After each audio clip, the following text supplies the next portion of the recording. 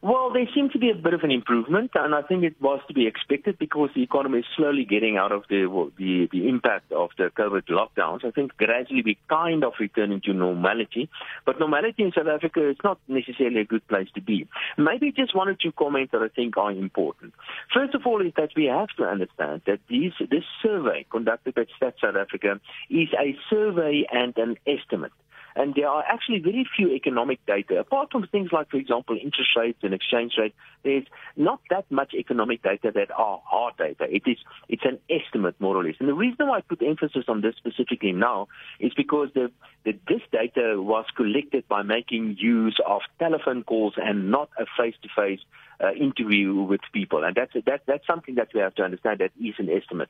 And secondly, I think what we need to establish, instead of looking at all these numbers, that some of the numbers you've just mentioned, we should try to look at one specific number only when you talk about unemployment or employment in South Africa. And the number that I would really propose is that we look at the labor force participation rate. Because that sort of strips all this bells and whistles from all these data, and we get a much better indication of what is really going on. And the labor force participation rate simply means how many people, what percentage of people that are supposed to be working are working.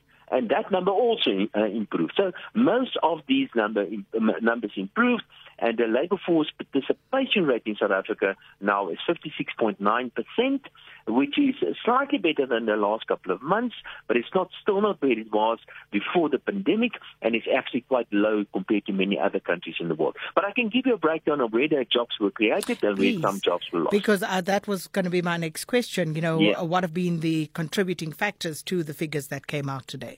Yeah, community services, that was a big creator of jobs in South Africa, 280,000. And I guess that many of those are people, civil servants, actually getting employed there. The good news, without a doubt, is manufacturing created 263,000 jobs. That's also a very good indication, because that's where we want jobs, in the manufacturing industry. And trade also about close to 100,000, and households also a couple of thousand jobs that were created there. But some of the job losses were in finance, construction. I lost about 60,000 jobs. I'm quite concerned about that.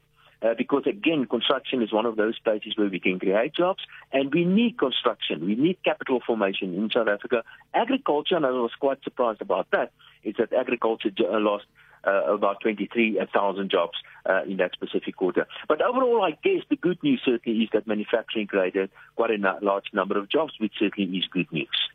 Now, against that bit of good news, Dawie, is, of course, a picture of massive fuel price increase and, of course, rolling blackouts by Eskom.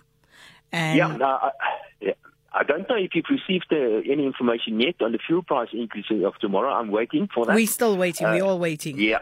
We all seem to be waiting for that, but I'm afraid there's a massive fuel price increase that can be expected tomorrow, unless the Minister of Finance pulls a rabbit out of a hat somewhere. So that is something that we need to be very concerned about. And then over the next couple of months, what we are going to see is a significant increase in the price of food prices. So I'm very concerned about that. And that, in an environment where we have exceptionally high levels of unemployment and poverty, food prices going up, that is certainly something that we all need to be very, very concerned about. Just listen to an insert in the news about scholar transport operators who are basically, on their knees at this point, because the parents obviously are pleading with them not to put up the prices. They cannot continue to absorb the price increases. That's just one example. Then you have COVID-19, and that has changed the landscape of how people work in South Africa. And I must say, it's just so ironic. My son, for example, Dawie, who's been working from home since the start of the pandemic, they've just been told to go back to the office. And boom, on the eve of this massive fuel price increase. Yeah.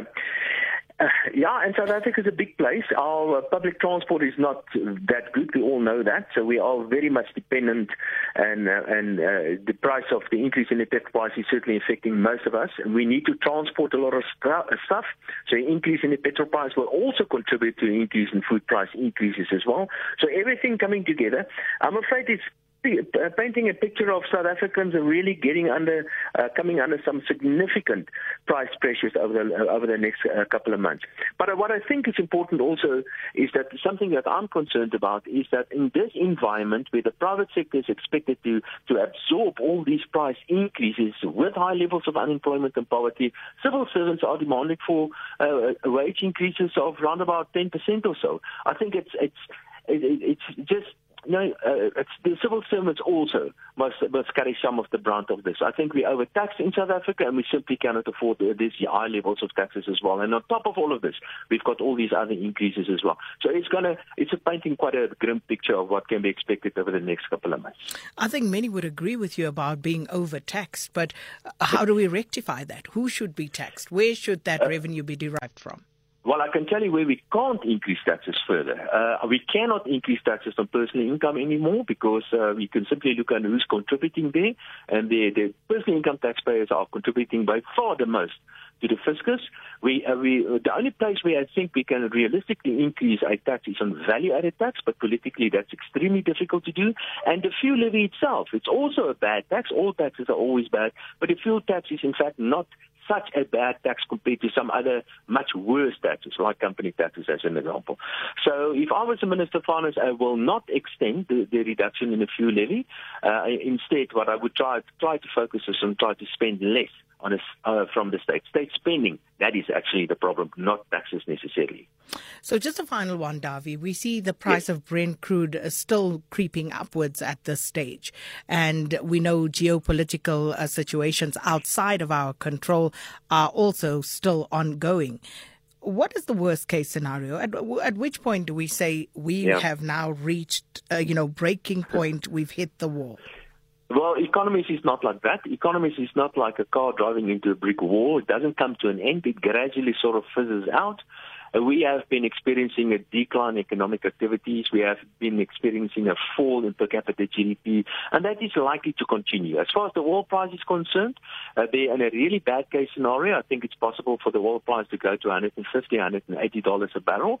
I don't think that is going to happen. In fact, in a year's time, I would expect the oil price to be below $100 or so. And the sort of the equilibrium correct level for the oil price, I would argue, is around about $60 a barrel. Exactly half to where it is at the moment. So obviously, geopolitical factors like what is happening in Central Europe at the moment is contributing quite a lot to very high levels of the oil price at the moment. With a bit of luck, that can come down.